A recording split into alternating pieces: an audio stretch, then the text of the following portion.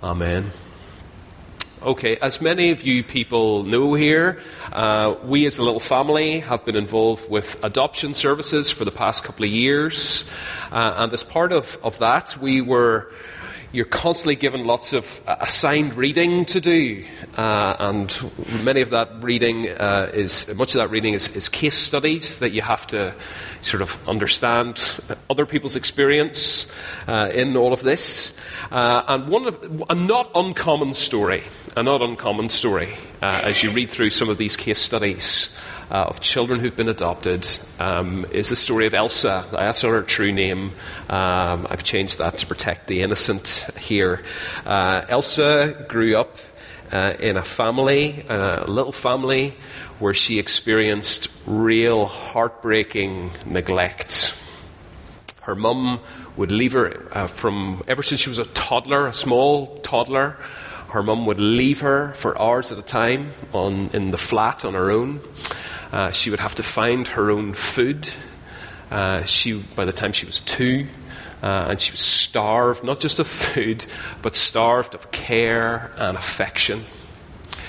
Social services came to hear about her case, and she was taken into care. And after she had a number of foster care placements, finally, around the age of 5, she was adopted by a family. And in this case, she found a new home. She found a place in and part of a new family. She had new parents who loved and cared for her in a consistent way. And yet, her adoptive parents found it very, very difficult when Elsa arrived. They had all sorts of behavioural problems to deal with, all sorts of anger management issues to be patient with her through.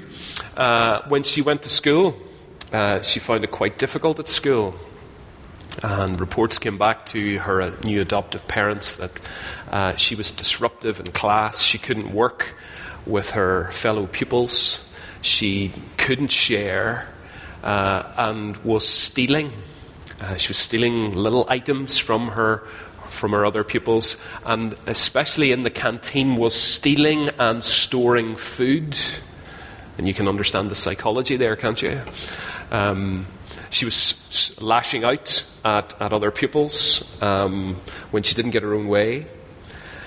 But over a few years, as her parents patiently, consistently provided for all her needs, as they consistently loved her and cared for her and assured her that her home was a forever family, she began to change. And so now, age 10, little Elsa's doing really well at school.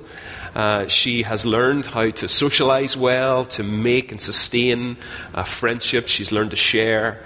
And she's doing really well. You see, the reality is,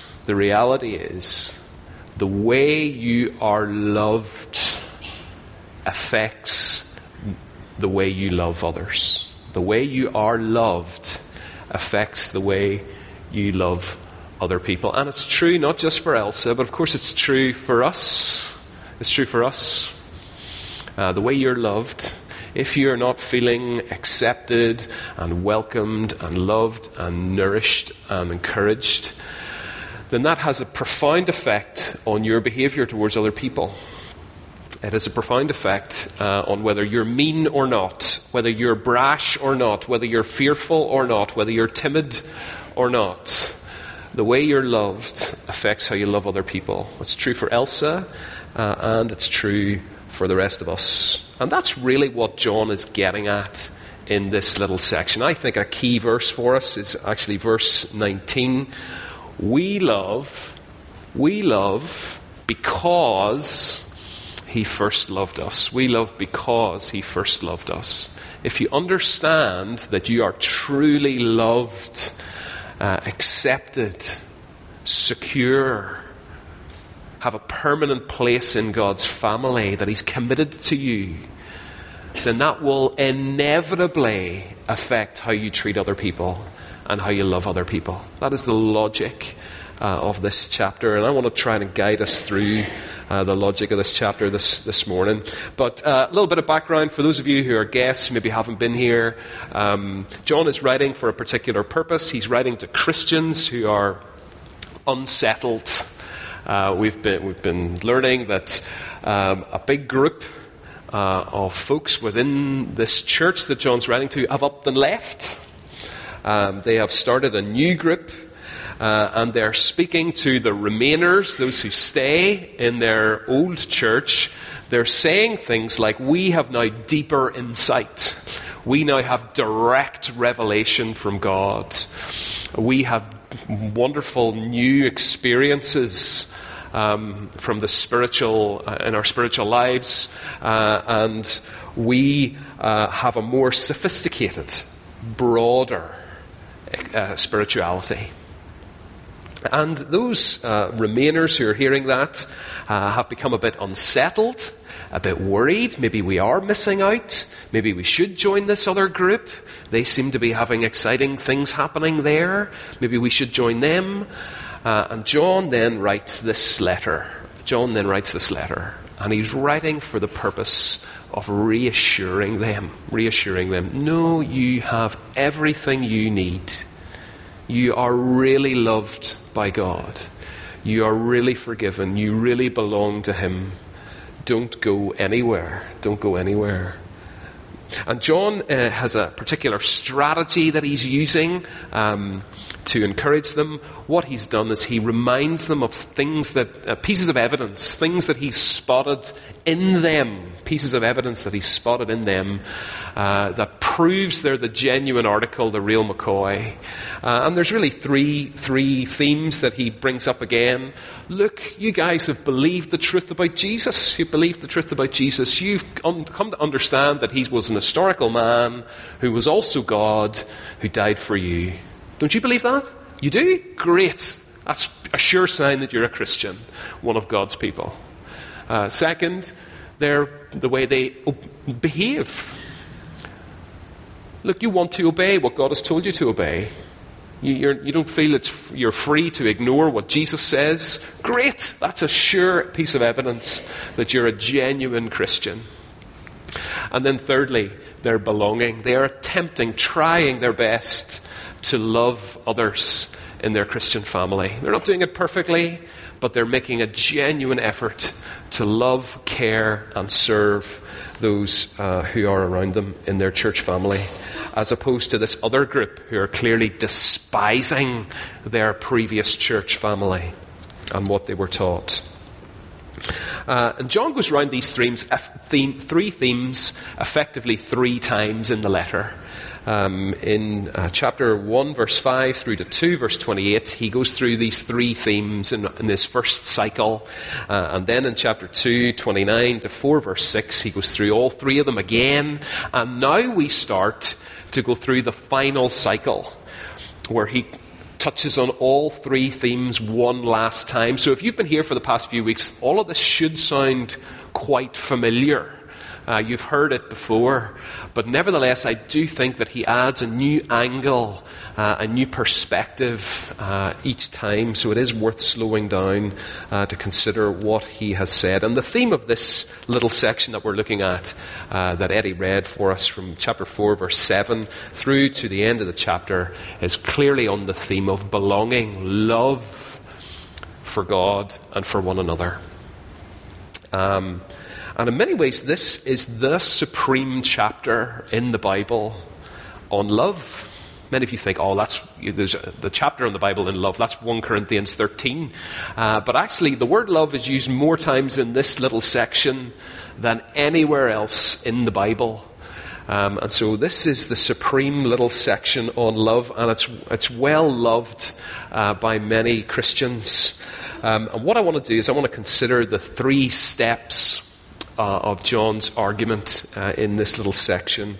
I want us to look at the origin of love, the demonstration of love, and then the completion of love, and how each one of those inspires us, when we understand them properly, inspires us to love God more and to persevere in loving each other more.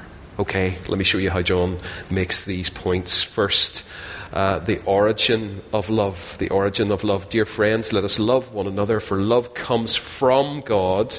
Everyone who loves has been born of God and knows God.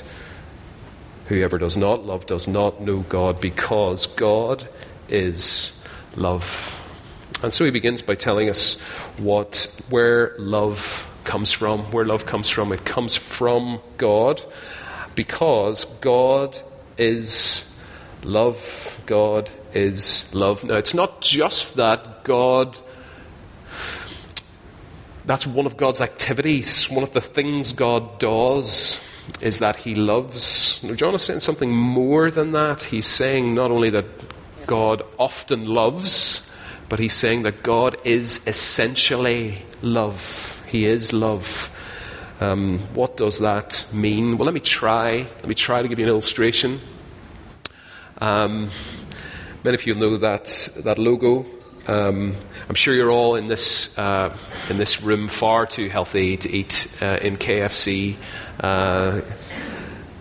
Nevertheless, KFC was founded by Colonel Harland David Sanders. And he was the guy who invented the special recipe of 11 herbs and spices to make the chicken finger-licking good. Okay, he invented Nevertheless, although he invented the recipe, although he branded it very well, nevertheless, all sorts of other restaurants started selling Kentucky Fried Chicken. And back in the 70s and 80s, one of the slogans that Kentucky Fried Chicken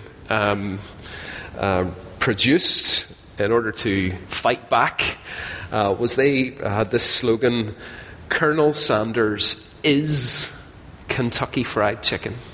Colonel Sanders is Kentucky Fried Chicken. Now, what do they mean by that? Well, clearly they do not mean Colonel Sanders is a lump of chicken with 11 herbs and spices on it.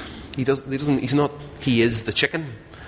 No, what that slogan means is, such is Colonel Sanders' skill, and his recipe is so delicious that you cannot have authentic, real Kentucky Fried Chicken without the Colonel and his recipe. You get the idea?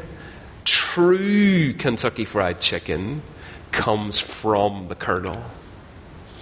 And John is saying pretty much the same thing here, is that true love ultimately comes from God. He is the source of all love. He is the source of all love. Now, John is not saying, it can't work in reverse. You can't just say wherever you have love, you have God. No, that's the same thing as saying the Colonel is a lump of chicken. No. But what John is saying is that you cannot have authentic, true love without God, because He is the source of love. Love is embedded into His nature and being. Love is part of His character. Any notion of God that fails to appreciate that He is loving is a false notion of God. And so maybe you've been talking to someone and they say, well, I imagine God as being aloof and distant. I imagine Him as being uncaring and a stern disciplinarian. That's how I think of God. John would say, no, that is a false notion of God, because you fail to appreciate that He is loving in all that He does. That is who He is. And again, I suppose those of us who have read much of the New Testament will know that God is essentially loving, because from all eternity He has existed as Father, Son, and Holy Spirit. Now, there's great mystery here, and we don't have time to plumb the depths of it this morning, but the Bible presents God as Father, Son, and Holy Spirit. A Father who loves the Son and the Spirit, the Son who loves the Father and the Spirit who loves the Father and the Son. Love is part of who God is. He has always been loving. And therefore, any love that we experience and enjoy in this world is the result of the fact that we are made in God's image. We are made to give and receive love as God has given and received love from all eternity. God is the source of all love. And so if we want to understand what it really looks like to give and receive love, which is something we all are interested in, is that not right? We're all interested in that, how to be loved and how to love. We need to first look at God. Now, of course, the New Testament says that God is other things. Even in this book, we're told that God is light. He is holy. That's essential to him. We're told that God is spirit. We're told that God, in Hebrews, God is a consuming fire, committed to justice and purity. God is all of those things. But here we're being told that everything God does, every way that he acts, is fundamentally loving. He rules in a loving way. He saves in a loving way. He judges in a loving way. He is love in all that he does.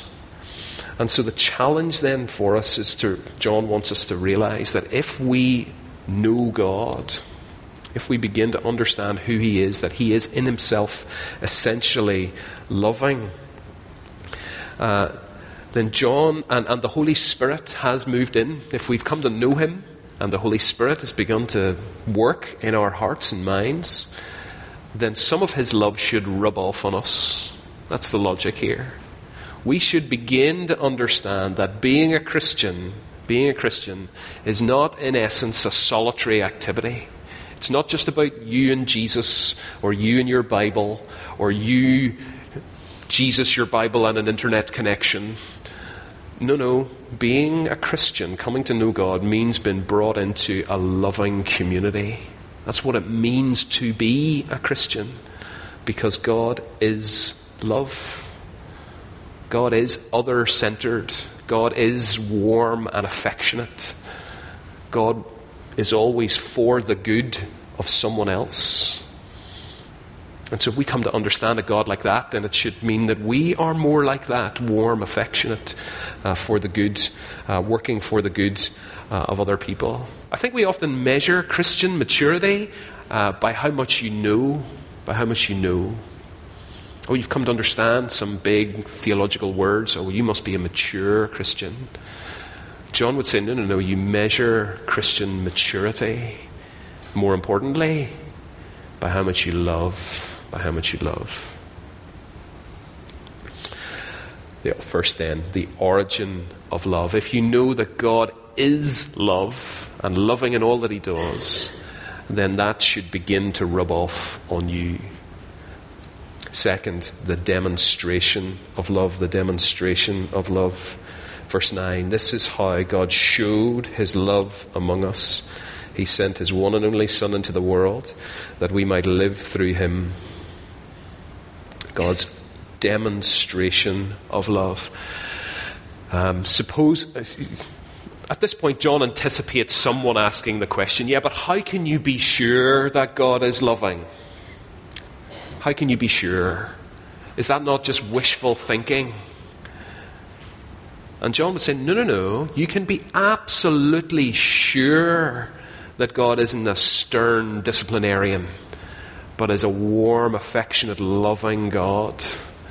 Because he's demonstrated it. Suppose I told you that I could run for 15 miles without stopping, and then immediately jump on a bike and cycle for a further 50 miles without stopping. Now, some of you, I think, would rightly look me up and down and raise an eyebrow and think, I'm not so sure. And the only way that I could make you sure, give you confidence that that statement is true, would be to pull on my trainers and do it. Isn't that right? I would need to demonstrate it for you to believe it. And John is saying that God has ultimately done exactly that. He has demonstrated the fact that he is loving in the most dramatic and in the clearest possible way in the sending of his Son to suffer and die for us. And John goes on to tell us that this love, this demonstration of love, is remarkable, shocking, for two reasons. The first reason that God's love is remarkable and shocking is because, number one, it's an undeserved love. It's an undeserved love. This is love not that we loved God, but that he loved us and sent his Son as an atoning sacrifice for our sins. Not that we loved God, but that he loved us. You see, the reality is, as human beings, we love those we find attractive. That's how love works. We love those we find attractive. We love those we find physically attractive, charming, and if they show any interest in us, then it's natural and easy almost to love them back. The shock here is that God looks at us and he sees us as unattractive, and yet chooses to set his love on us anyway. That's the shock. That's not like our love at all. In fact, if you read through the Bible, one of the common pictures that the Bible uses to describe our natural human attitude to God is that of an ungrateful child. An ungrateful child. We are all a bit left to our own devices. We are all a bit like that little boy or girl that's born into a loving family with wonderful parents who are attentive and generous and kind, who wisely set limits and want to nourish and encourage. The wonderful parents, and yet the child grows up to be obnoxious and ungrateful. A child that grows up to say, I don't want to spend time with you. I don't want to listen to what you have to say. I don't want to obey your rules. In fact, I want you out of my life entirely. Oh, but I like your stuff. I like your stuff. So keep giving me presents and keep giving my family presents. In fact, it would almost be better if you died and I could get access as an inheritance to all your stuff. That would be the ideal scenario. To love the gifts, but to despise the giver. And that's how that's what we are all like as human beings. Naturally speaking, that's our attitude to God. So when God looks at us, he does not see Andrex puppies. Couldn't think of anything cuter than an Andrex puppy right now, but Andrex puppies really, they're so cute. They're so adorable. I want one. Okay, God does not look at us and see us like that. God sees us for who we really are. Those who have despised, rejected, ignored him in his world, despite all that he's given us, and those who have mistreated our brothers and sisters along the way. We have mistreated, abused, dismissed, been abusive to those whom God loves. God does not look at us and say, oh, they are adorable. In fact, God looks at us and sees us who we really are, and yet loves us anyway. And yet loves us anyway. Which leads us to the second remarkable reason why God's love is utterly shocking.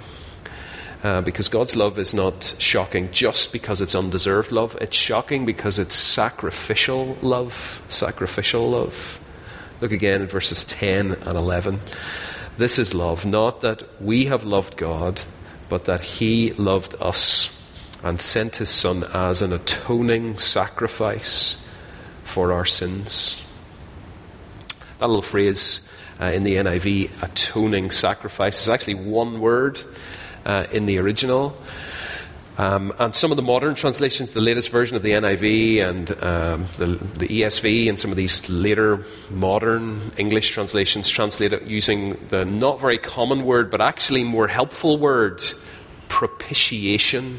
Now, look, I understand that's not a word we use in like everyday language in the shop. Propitiation really essentially means to appease someone's anger, to turn away someone's anger from us. We might not be familiar with the words, but we're certainly familiar with the idea, I think. Maybe assuming I'm not the only husband that is thoughtless and doesn't do everything he says he'll do and makes his spouse angry and sometimes needs to buy a gift and say sorry, stop off for a bunch of flowers and say sorry to hopefully propitiate his wife, turn away some of that anger. Yeah? Well, I think we're familiar with the idea, even if we're not familiar with the word. But it does raise the problem now. Well, hold on a minute, Lee. You've been telling me God is love and he loves us. And now you're saying he's angry with us, with an anger that needs to be turned away. Look, make up your mind. He's either loving or he's angry. But of course, those two things are not opposites, are they? I think it's easy to think that they're opposites, but they're not opposites. Love and anger. Think on a spouse who discovers that his wife has been cheating on him and having an affair. How would you expect him to react? A loving, devoted husband, and he's discovered that his wife's having an affair, or a wife who discovers her husband's having an affair. How would you expect that spouse to react? Well, certainly you wouldn't expect them to say, oh, well, these things happen. In fact, if they reacted like that and were not angry, upset, hurt, outraged in any way, that would actually reveal they didn't love their spouse at all. Because you see, real love cares how you behave. Real love takes you seriously. Real love gets angry when it's betrayed, doesn't it? Love and anger go together. Love and anger go together. And in the same way, God loves us, and therefore to be rejected and ignored makes him angry. Makes him angry. And so what we desperately need as human beings, what we desperately need, more important than anything else, is we need God's anger turned away from us. And God wonderfully, amazingly, has provided a way for that to happen through the sending of his Son. Through the sending of his Son.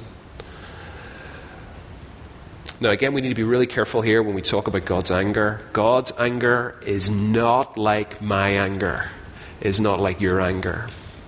Our anger is often out of proportion. We fly off the handle. We lose control. Our anger is often it's often selfish. It is often petty.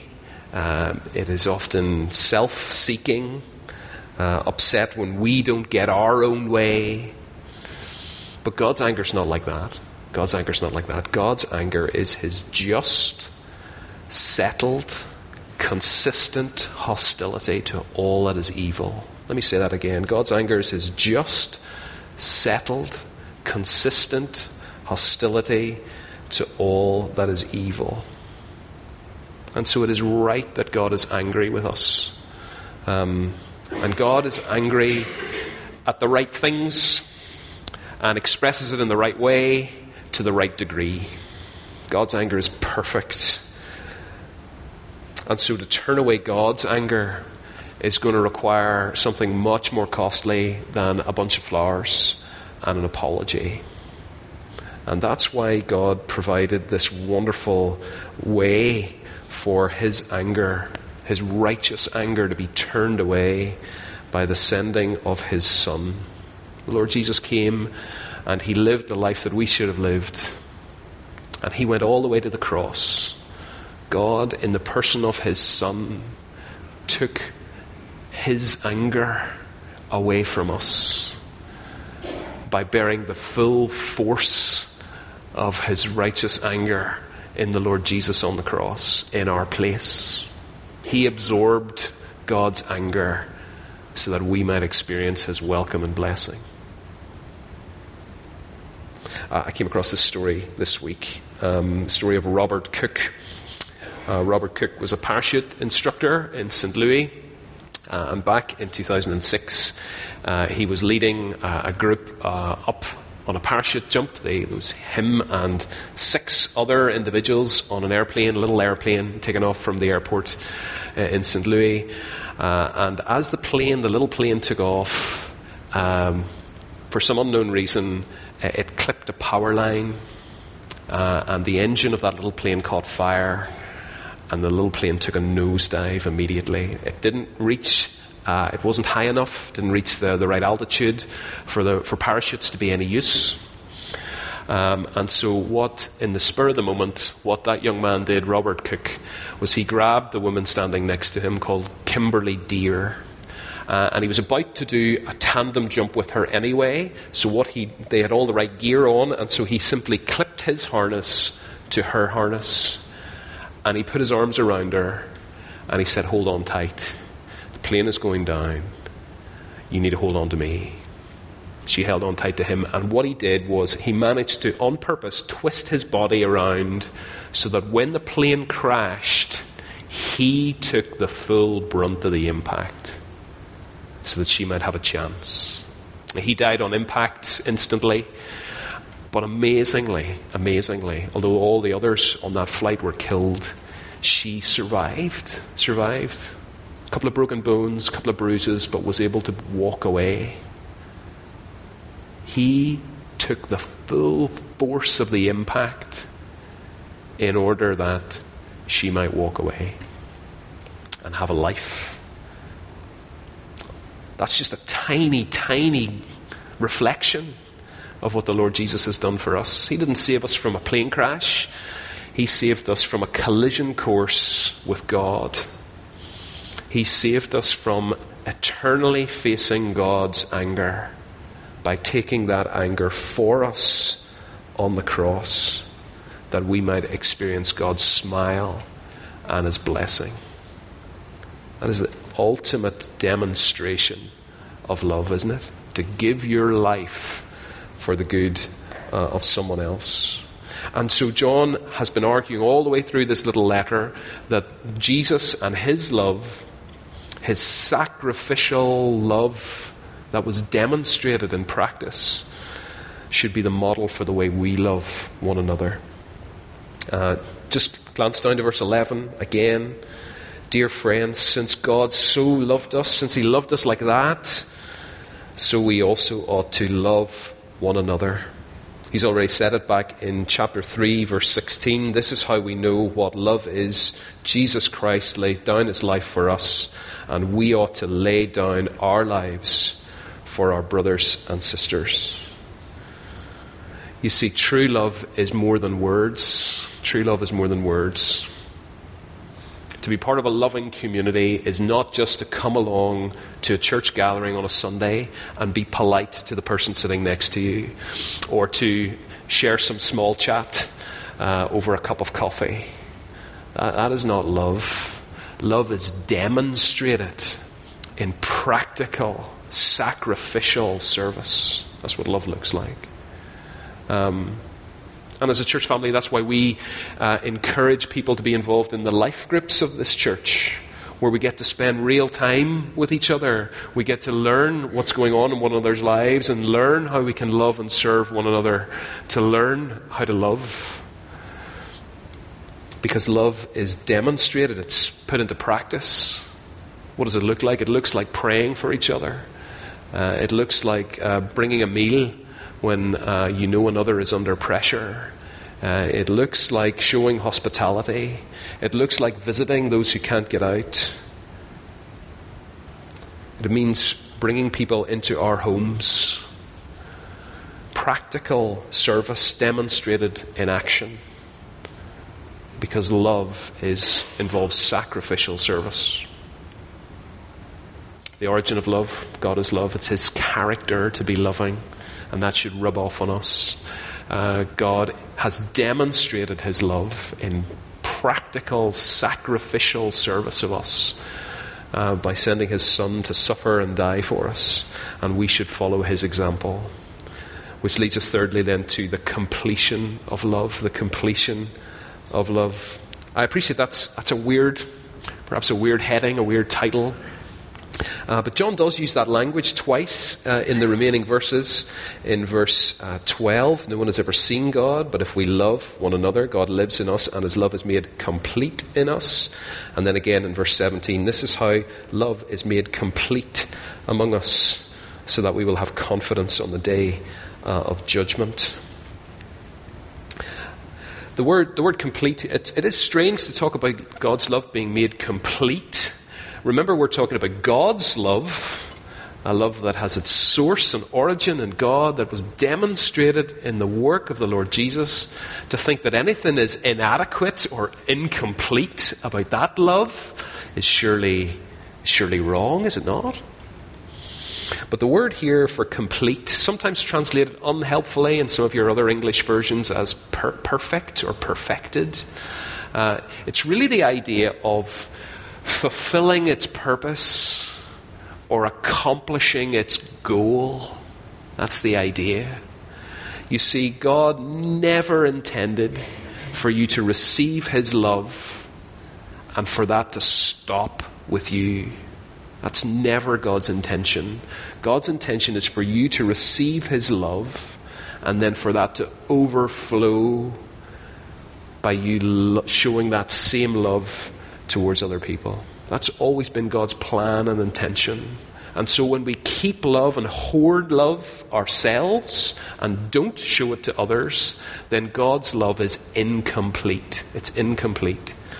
It's supposed to be cashed out in practical, loving service, showing hospitality, generosity, practical care, patience, forgiveness to others around us. And as we show love like that, as we put it into practice, as we complete God's intention for his love in our lives, two things will happen. Two things will happen. Number one, the world will see. Number two, we will be sure. Okay, the world will see and we will be sure. First, the world will see. Verse 12, no one has ever seen God, but if we love one another, God lives in us and his love is made complete in us. Now, John is here clearly echoing a verse that he has written perhaps a couple of years before when he wrote his gospel. I've put the words on the screen. John chapter 1 verse 18, no one has ever seen God, but the one and only who's at the Father's side has made him known. Christians fully acknowledge that it's really quite difficult to believe in a God you cannot see with your eyes. We're happy to hold our hands up and say, yeah, that is odd and hard. But, John says, the invisible God made himself visible. Number one, in the life of the Lord Jesus. The life of the Lord Jesus, God made himself visible in his life, teaching, miracles, death and resurrection. We can see what God is really like. But again, the shocking thing that John is saying in this verse, even more shocking again, it's that as we love each other with practical, sacrificial love, people will get a glimpse. Those who don't know Jesus, friends and family, neighbours, classmates and colleagues who don't yet know Jesus, if they see the way that we practically love people in our church family who are not like us, there's something supernatural there. We are actually making the message of the Lord Jesus believable and beautiful as we love each other. As we love one another like this, the world will see something of the reality and the love and life of God in us. The world will see. Second, very quickly, we will be sure. We will be sure. The emphasis of this whole letter is not primarily the impact the love will have on other people outside the church, but the impact that his love will have on us, and the impact loving other people will have on us. John, remember, is wanting to reassure unsettled believers. And John is saying that as we love one another and commit to serve, even when it's difficult, commit to be patient, commit to care for practically, commit to invest our time and our treasure and our talent in order to help and serve other people, when we do that, John is saying, we display the family likeness. Not only, John says in verses 13 and 14, the Spirit is working in us. When the Spirit works in you, not only will you believe the truth, that's true and that's right and that's the correct starting point, but it never stops there. The Spirit of God, when working in one of God's children, one of his adopted children, will change your heart and enable you and motivate you to love and serve other people. And as you begin to feel affection, commitment, compassion towards those around you, you should be wonderfully reassured that God is really working in you and that you can be confident for the final day. Now, as you look around this room, we will never do this perfectly. We will always be irritated by one another. We will always potentially offend one another. That's going to happen.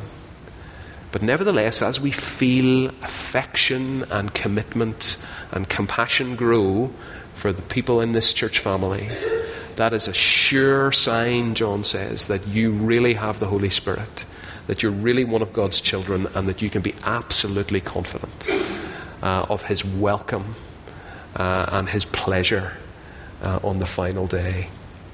I started telling you about Elsa. Elsa was changed. She was changed by the love, consistent love and practical care of her adoptive parents. I think we've all heard stories of men who are transformed by the love of a good woman.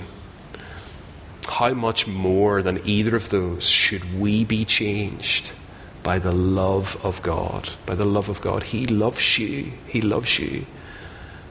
And he has demonstrated that love for you in the most profound, dramatic way by sending his one and only Son to suffer and die for you when you didn't deserve it and could never earn it.